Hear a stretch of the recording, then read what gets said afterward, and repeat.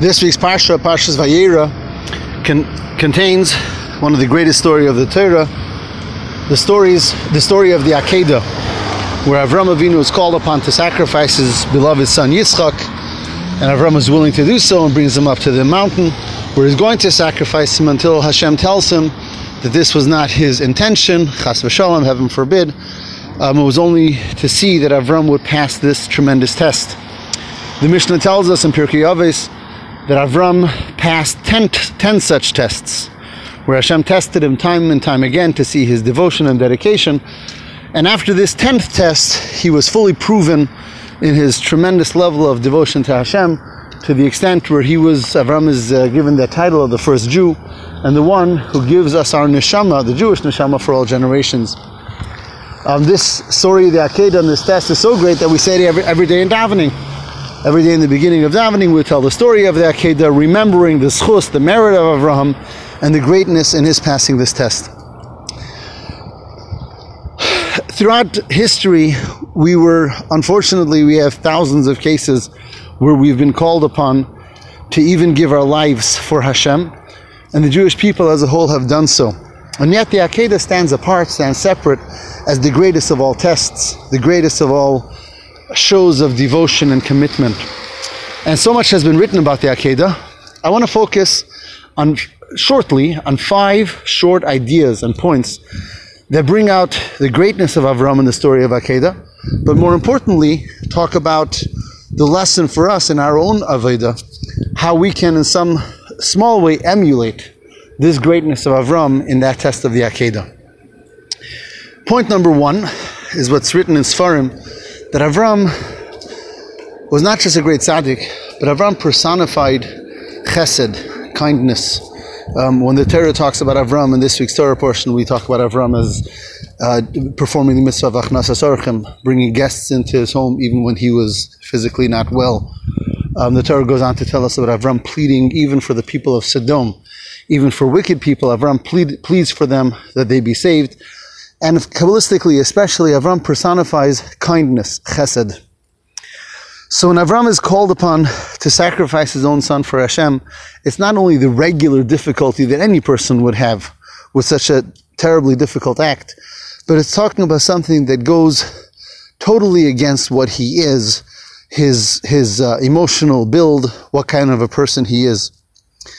And that was the greatness of Avram. And in our own selves and our own service of Hashem, there are those mitzvahs that sort of fit with who we are. They make us feel good. They make sense to us.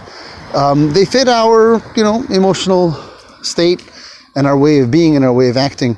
But there are times when we're called upon to do things that they go against the way we are. They don't sit well with me. They don't feel good to me. They don't fit with my midos and the way that I am.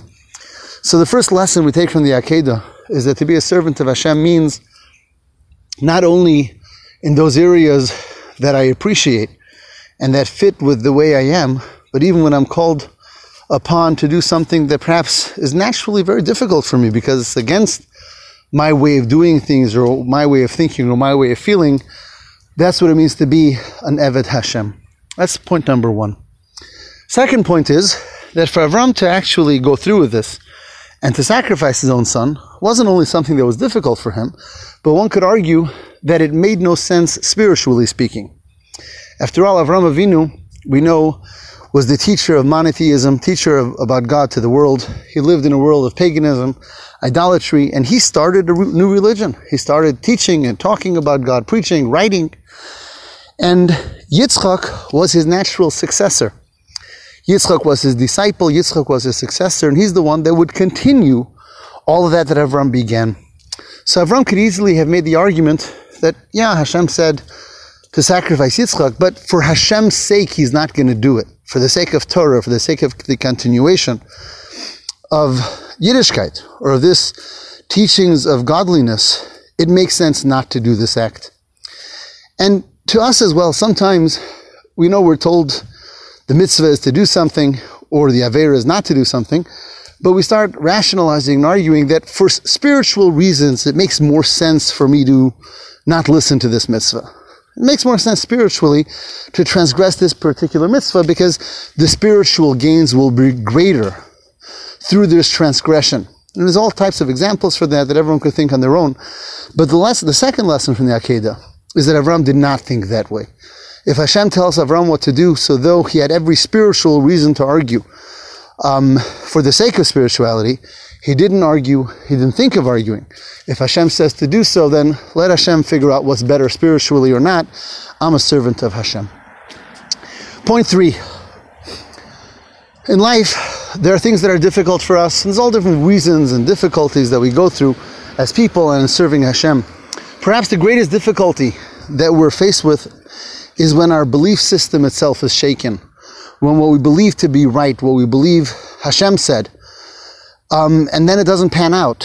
When we have a Holocaust, when we have the righteous suffering, and it doesn't seem to make any sense, and our belief is shaken.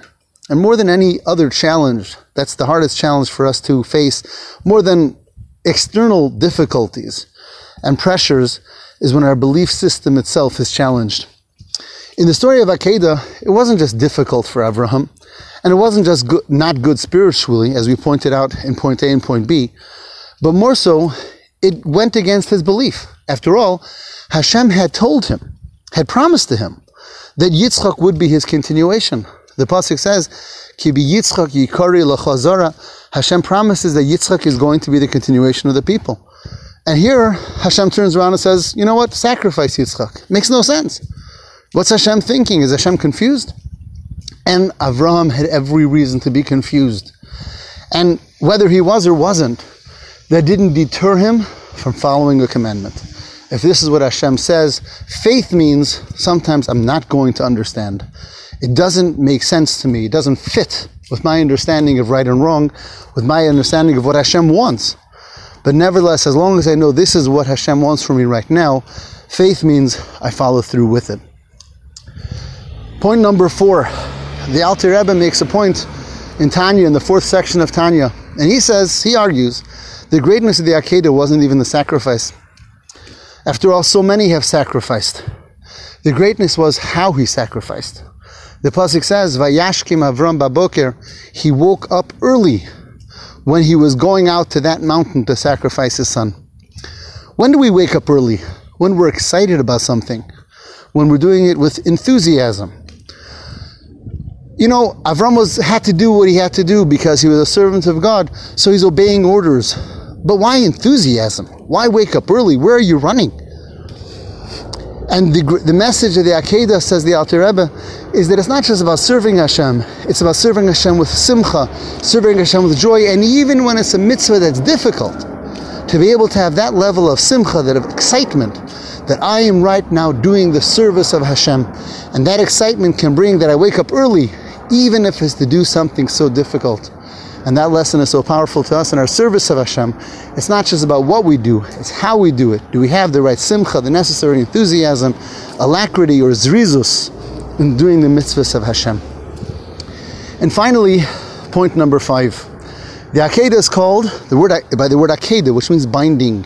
Yitzchak was bound on the altar. And the question is asked in Sfarim, why was he bound? After all, just like Avram was willing to sacrifice his son, Yitzchak was equally willing to be sacrificed for God. If he was willing, why did he have to be bound? And the Medrash says that Yitzchak tells Avram, he says, Father, please bind me.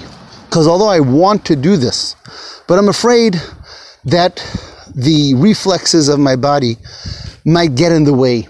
When I see a knife coming towards me, my decision was to do it.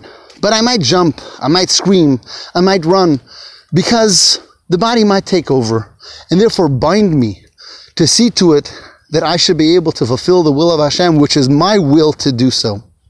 Here we have a powerful concept about who we are.